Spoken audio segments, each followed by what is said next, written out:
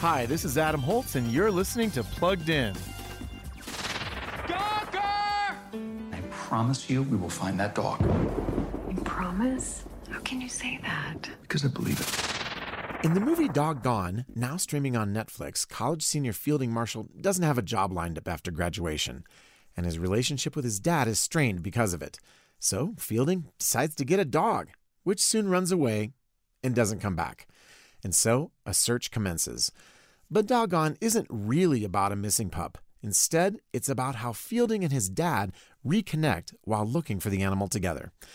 Mild profanity might give parents of young viewers pause here, but we also get a nice story about reconciliation and forgiveness. So we're giving Doggone a 3.5 out of 5 for family friendliness. Before you rent, stream, or buy, read the full review at pluggedin.com/radio. I'm Adam Holtz for Focus on the Family's Plugged In.